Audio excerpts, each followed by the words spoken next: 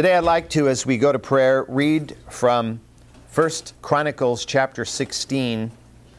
The context here is that David has brought the ark to the city of Jerusalem and into a tent that he has constructed. And this is, of course, before the temple was built by his son Solomon. And he's asked Asaph and his relatives to thank the Lord for what had been done. And this is part of Asaph's prayer. So I'd like to read these verses from 1 Chronicles chapter 16, beginning at verse 23. Sing to the Lord, all the earth. Proclaim good tidings of His salvation from day to day. Tell of His glory among the nations, His wonderful deeds among all peoples. For great is the Lord, and greatly to be praised. He also is to be feared among the gods, for all the gods of the peoples are idols. Father, we're so grateful that we know You, the true and the living God. And Father, this has been made so clear in the recent events that have transpired.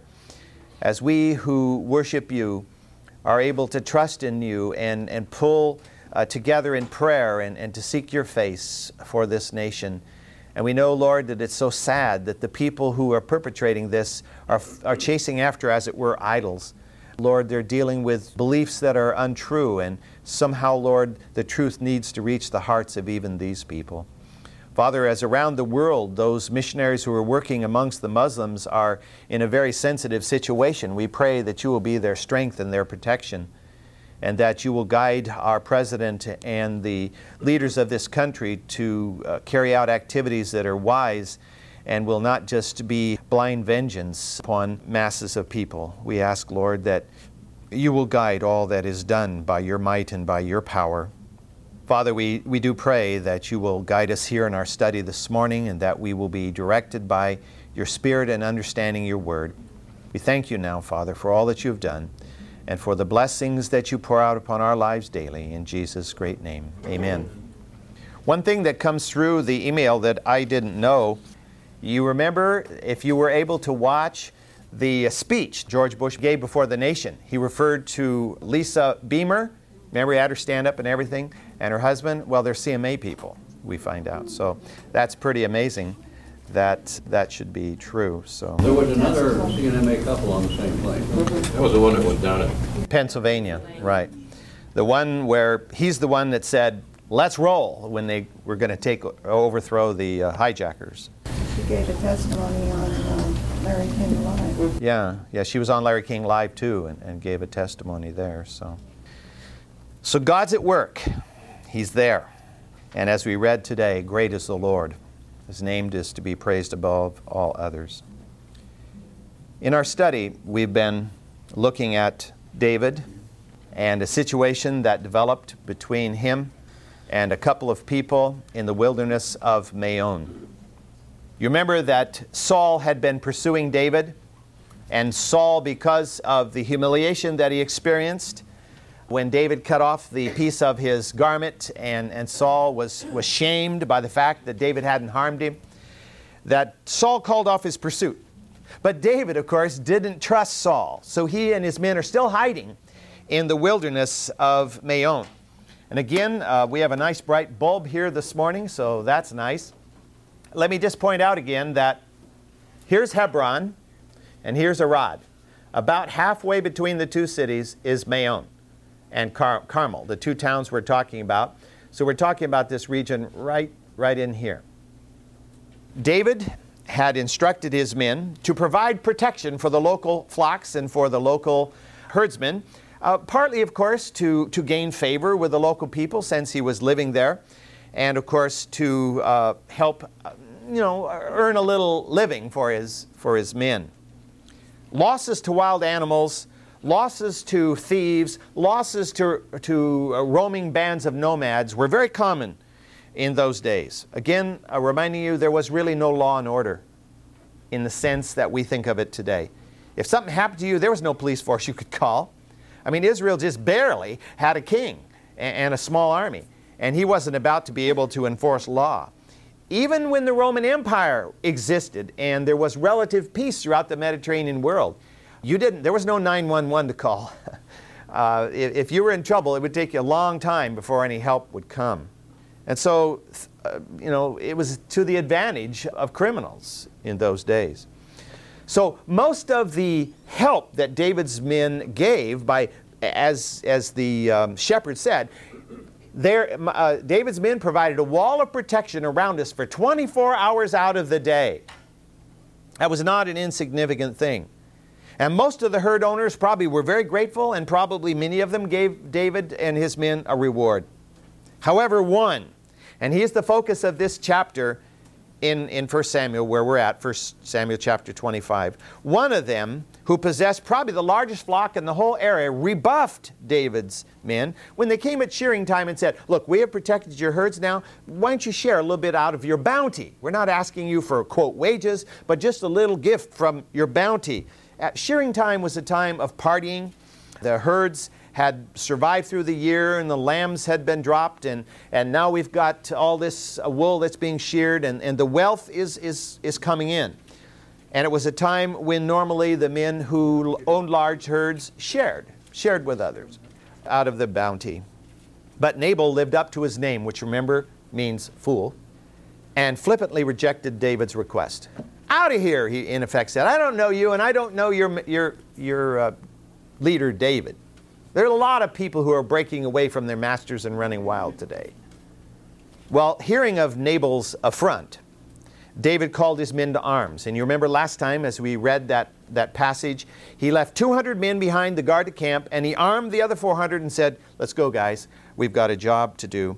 And he was going to lead a punitive expedition against Nabal and all that he had. But fortunately, one of Nabal's shepherds trotted the mile from Carmel, where men had spoken with Nabal, to Maon, where his house was and where his wife Abigail was living. He ran down there and he told the whole story to Abigail, because he knew she was a wise woman, even if his boss was a fool. And he warned her of the impending disaster that's about to come upon the family and all that was possessed by the family. So let's read beginning at verse 18, 1 Samuel chapter 25. Then Abigail hurried and took 200 loaves of bread and 2 jugs of wine and 5 sheep already prepared and 5 measures of roasted grain and 100 clusters of raisins and 200 cakes of figs, and loaded them on the donkeys. And she said to her young men, go on before me. Behold, I am coming after you. But she did not tell her husband Nabal. And it came about, as she was riding on her donkey and coming down by the hidden part of the mountain, that behold, David and his men were coming down toward her. So she met them. Now David had said, surely in vain have I guarded all that this man has in the wilderness, so that nothing was missed of all that belonged to him, and he has returned me evil for good. May God do so to my enemy, to the enemies of David, and more also, if by morning I leave as much as one male of any who belong to him. Abigail knew that it was either too late or too futile to try to go and talk to her husband Nabal. And so she immediately sprang into action. When she heard the word of the shepherd, she knew that she had better do something. And so she began to act. She quickly gathered all that was available. And you might wonder, as you read that passage, why are 5 sheep already prepared? Well, we find out a little later on, as we read through the chapter, that Nabal's about ready to throw a big party. And so that's why the 5 sheep were already prepared, and probably why so many things were quickly available. What this does, of course, is indicate the wealth of the family, that this much could be available for her to pack up and move out to deliver to David. Now, of course, it's not much. 5 sheep and 200 cakes of figs and 100 cakes of raisins and so forth is not a lot among 600 men plus their families. You know, you're trying to feed 1,000 people. That isn't going to go very far. But it's a token. It's something. And that would not be lost on David.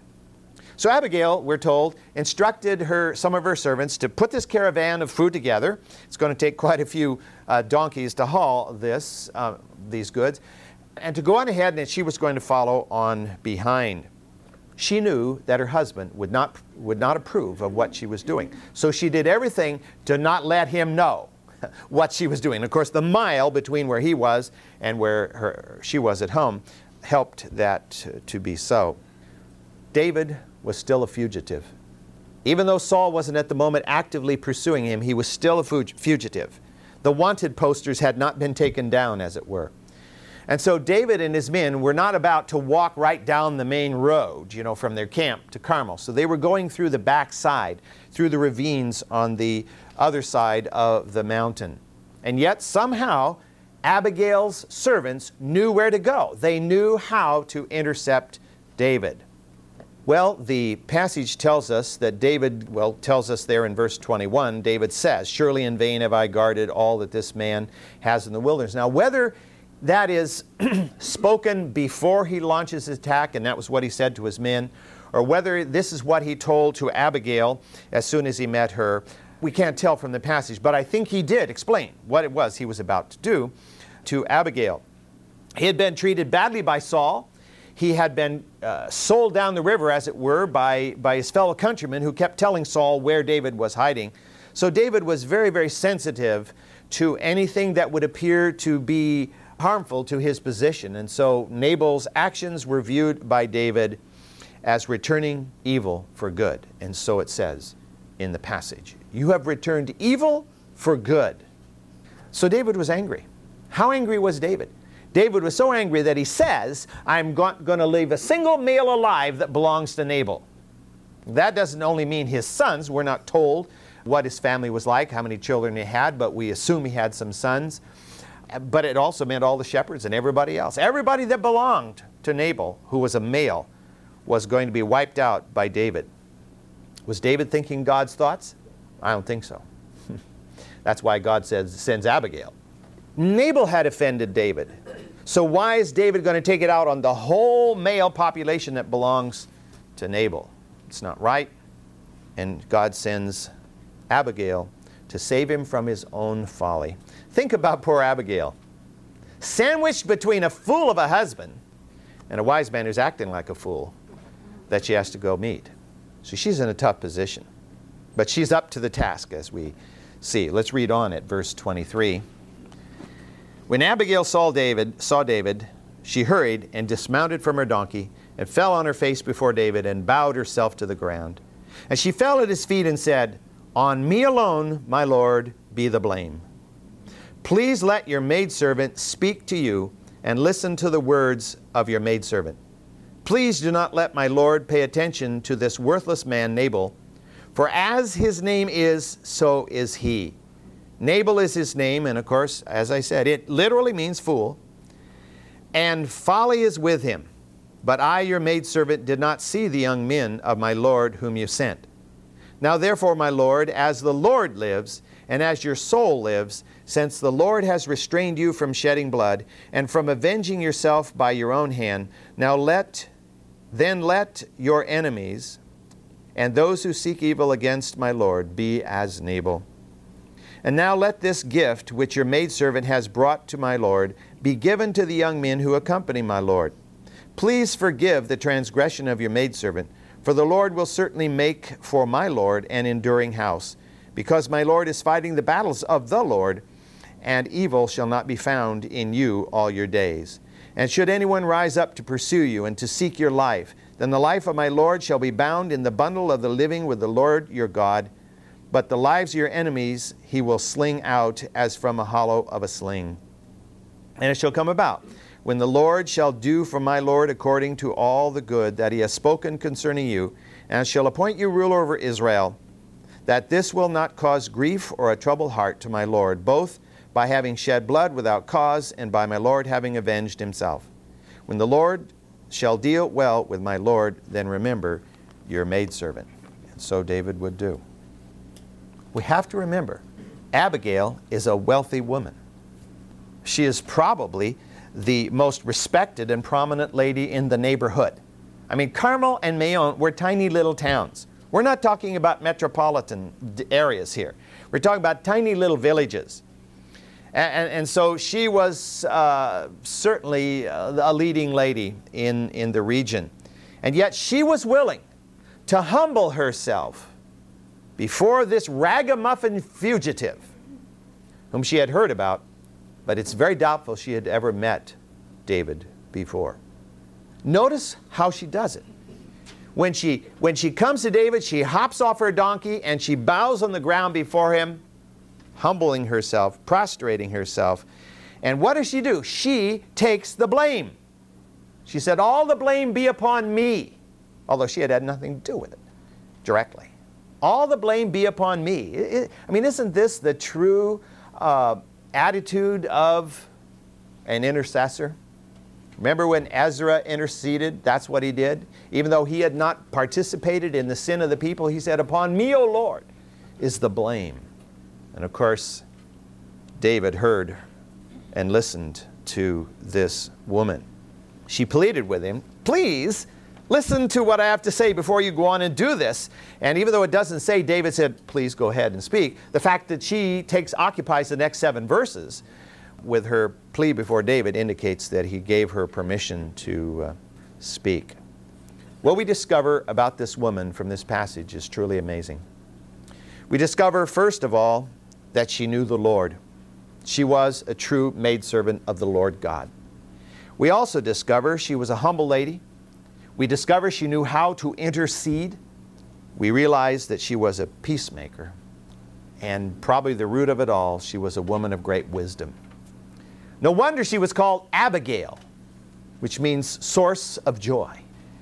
Notice how she refers to her husband. She calls him a man of Belial, which we've talked about before. A worthless man is what it means. That's really sad that she could refer to her husband as a worthless man. But he proves himself to be so. He was by his nature a fool. Now again, I mentioned to you before, it's very unlikely his parents called him Nabal when he was born. I mean, the name Nabal became applied to him as he demonstrated his foolish ways as he became an adult and lived in the region there. Matthew Henry, the commentator, says this, she excuses her husband's fault by imputing it to his natural weakness and want of understanding. He is simple, not spiteful, she's implying. Forgive him, for he knows not what he does. This is what she, in effect, is saying to David. So the contrast between Abigail and Nabal is about as large a contrast as you'll find amongst human beings anywhere. She said, if she had seen David's men come, the outcome would have been different. She would not have allowed him to flippantly blow off David's request, but she hadn't seen them come. She was in Maon. The men had come to her husband at Carmel. That was a mile away. So she had had no part in the actual communication. What's interesting is in the part of her speech, which is recorded here in verse 26, she is trying to convince David that the Lord had sent her. That really she came because she was empowered by the Lord, because she wanted, and the Lord wanted him to refrain from shedding innocent blood. And we know from looking at it from hindsight that truly she was sent by God. And David would quickly discover that for himself. I think it needs to be pointed out that she was not just out to try to save or preserve her family. I think she cared enough about her husband to do what she could to intercede on his behalf. Whether she had any children by Nabal, we do not know. As I mentioned when we first talked about this, I doubt she was Nabal's first wife. Nabal had probably been married before. He was an older man, and she had then been given to him in marriage by her family. Sort of the laser wolf, you remember we talked about that a little bit in Fiddler on the Roof, where Huldah was given to this 65-year-old man simply because he was the richest man in the village and was a widower. It's probably a similar situation here. He probably had children, but probably by a previous wife who had died or simply run away, being married to him. So I think she's out to preserve the family that she was mistress over. But I think at the same time, she wanted to preserve David's name from being sullied by putting his hand on people unjustly, because it would have been viewed as vengeance rather than justifiable action. And that really, really does apply to our situation today, and we really need to pray that our leadership will have the mind of God, and this won't be just smashing somebody just because we feel we need to get vengeance, but it will be surgical action based on knowledge and information.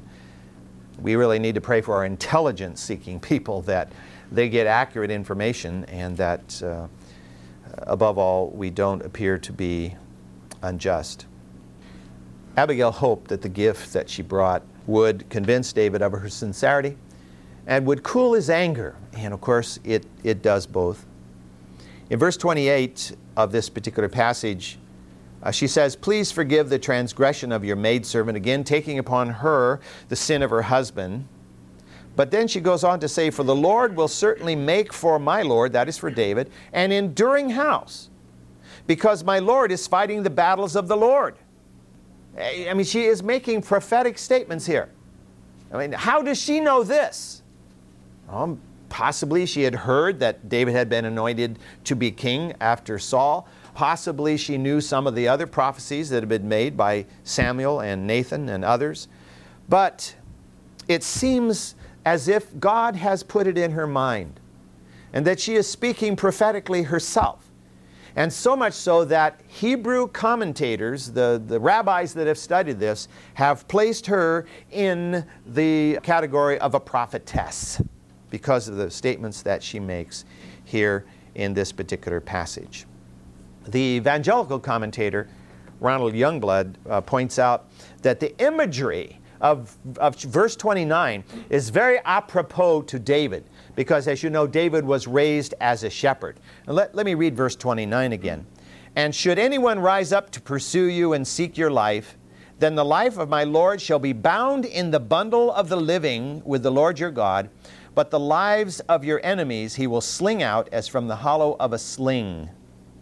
The bundle of the living refers to the shepherd's pouch. The shepherds in those days carried a little pouch, like some people do, a little fanny pack or something, wrapped around their waist, in which they kept their food and their valuables, and pretty much everything that was important to them was kept in this little pouch. And you also know they carried a sling, with which they would sling stones to defend themselves and to defend their herd. So she is using those two examples here from David's background to make this prophetic statement further. She is saying basically, if anybody is against you, God will put you in this bundle, in this pouch, just as you put your valuables in your pouch to protect them. And yet on the other hand, just as you sling a stone and it goes far from you, so David will put your enemies in the sling and fling them far from you. She is rhetorically brilliant, you know. And I think she is also inspired by the Lord in what she says here. Well, she brought her plea to a very logical and powerful conclusion. She knew herself, as well as she knew that David was aware of the fact that vengeance belonged to the Lord. That is stated over and over again in Scripture, Old and New Testament. Vengeance belongs to the Lord. Therefore, she urged David specifically to not cause himself, and this is what she says in the passage, grief or a troubled heart by having shed blood without cause. In essence, she was arguing that if David took revenge by his own hand, rather than acknowledging that vengeance is God's prerogative, that he would not only offend God, but he would sully his own name before his own people. Verse 32, "Then David said to Abigail, 'Blessed be the Lord God of Israel, who sent you this day to meet me. And blessed be your discernment. And blessed be you who have kept me this day from bloodshed, and from avenging myself by my own hand. Nevertheless, as the Lord God of Israel lives, who has restrained me from harming you, unless you had come quickly to meet me, surely there would not have been left to Nabal until the morning light as much as one male.' So David received from her hand what she had brought him, and he said to her, 'Go up to your house in peace. See, I have listened to you and granted your request.'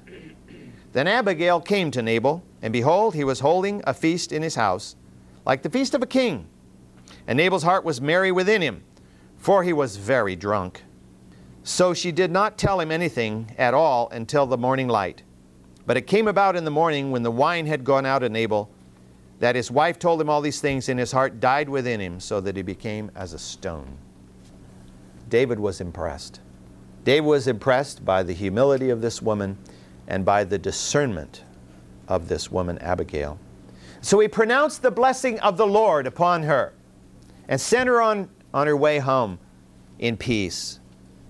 And he in effect acknowledges that you have spoken God's words to me. That's one of the reasons why David stands out from so many of those in the Old Testament. He was teachable. This is one of the most important attributes that should belong to a Christian. Teachability. The willingness to realize you don't know it all. And that others can teach you something. That God can speak to you through almost anybody. David is teachable, and he recognized. I mean, what can I say? In that day, women were generally not held in high esteem. And most men weren't willing to listen to a woman. But David listened, and David blessed her and acknowledged that she had spoken God's word to him. He recognized, of course, that he had been blinded by his pride and by his emotions, and that he was about to preempt God's prerogative to avenge personal injustice.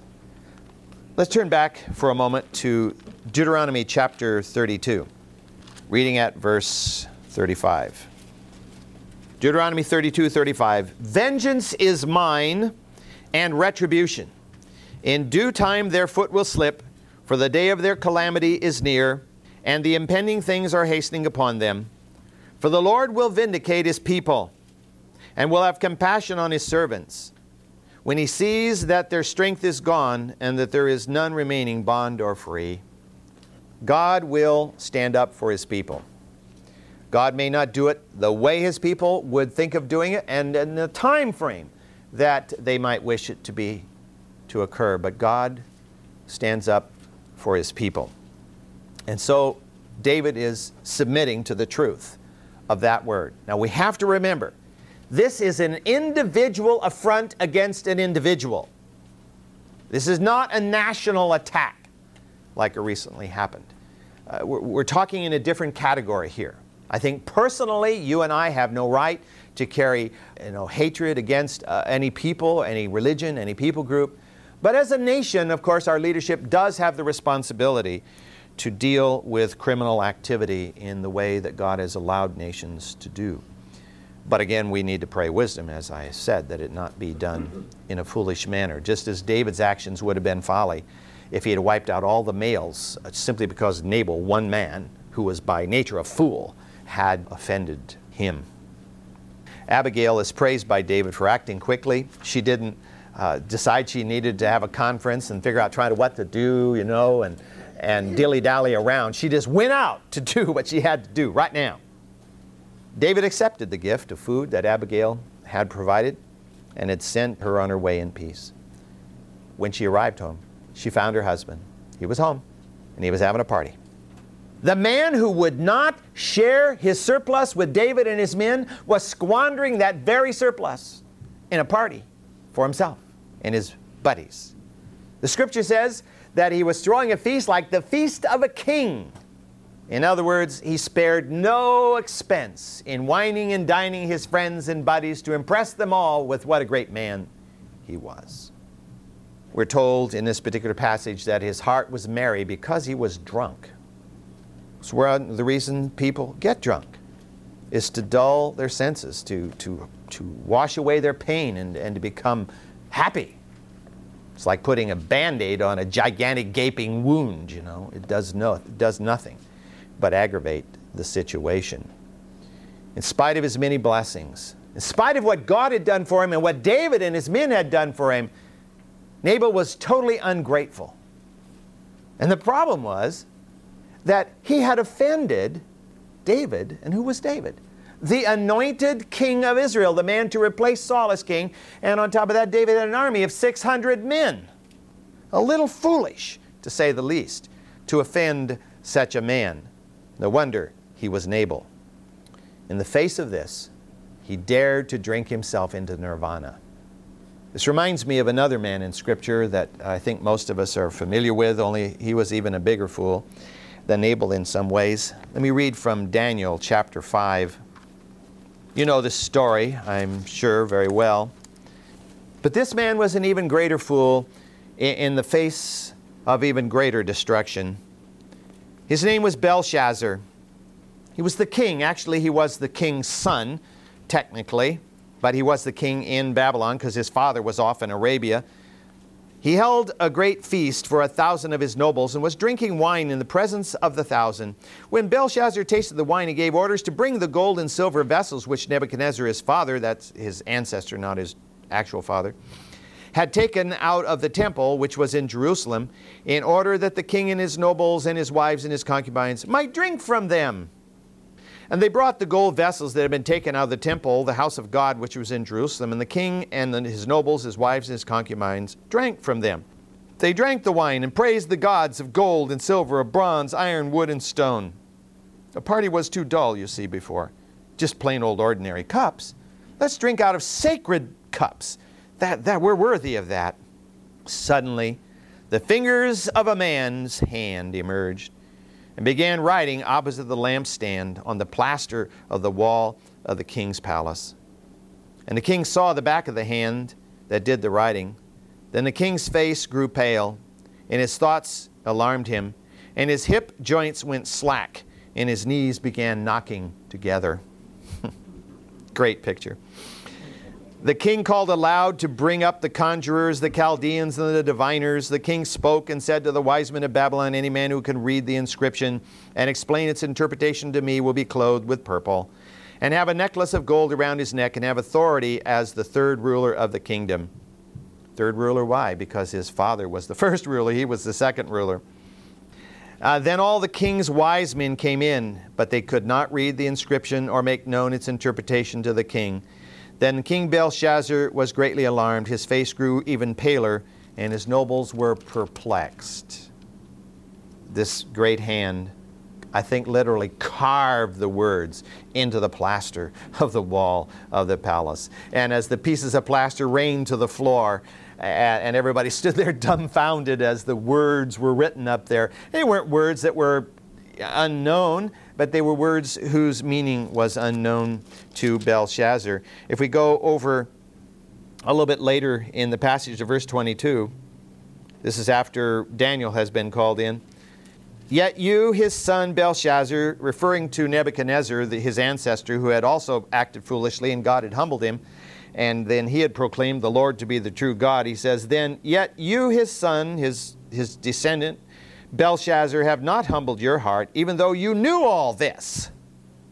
But you have exalted yourself against the Lord God of heaven, and you have brought the vessels of his house before you, you and your nobles, your wives, your concubines, been drinking wine from them, and you have praised the gods of silver and gold, bronze, iron, wood, and stone, which do not see, hear, or understand.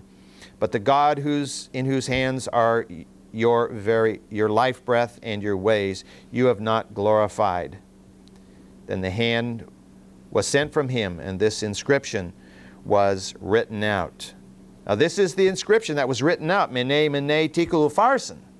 This is the interpretation of the message. Mene, God has numbered your kingdom and put it to an end. Tekel, you have been weighed in the scales and found deficient. Perez, your kingdom has been divided and given over to the Medes and to the Persians. You see, he was having a party while outside the gates of his city were armies of the enemy. But he was trusting in the stone walls of his city to be strong enough to hold out the enemy so he could have a party and just thumb his nose at the people out there who wanted into the city. And that very night, the Medes and the Persians got into the city, and his life was taken from him. We talk about a fool. Belshazzar was one of the greatest fools of all history. And Nabal was simply a small version of Belshazzar. And his destruction would be the same. Abigail waited until the next morning, wisely. Why talk to a guy who's totally stoned out of his mind? And she waits till the next morning, and he's sobered up, and she tells him how close he came to being annihilated the day before. And the scripture, obviously he believed her, because the scripture says his heart died within him, so he became as a stone. He was so frightened that he went into a virtual trance and remained that way until the Lord finally just extracted his soul from him 10 days later. Some commentators believe they had a heart attack. and then just lingered for 10 days until he died. Others believe that when it says his heart turned, that what happened was that he hardened his heart like Pharaoh did, that he rejected the warning and that he would not repent or admit to his folly, and so the Lord gave him, after 10 days, just took his life. Whatever the case, the result was the same. This man who had acted so foolishly and would not listen to the voice of a wise woman to whom he had been married. Obviously, she had spoken truth to him for years, and he had rejected it. And so God simply said, you know, it's appointed unto man once to die. And so that's what happened to him. And he faced God's judgment. But of course, the story goes on with David. And David would become so impressed with Abigail, as we'll discover in the next passage next week, that he will invite her to marry him. But there's a kind of interesting story behind that too. So we'll look at that next Sunday.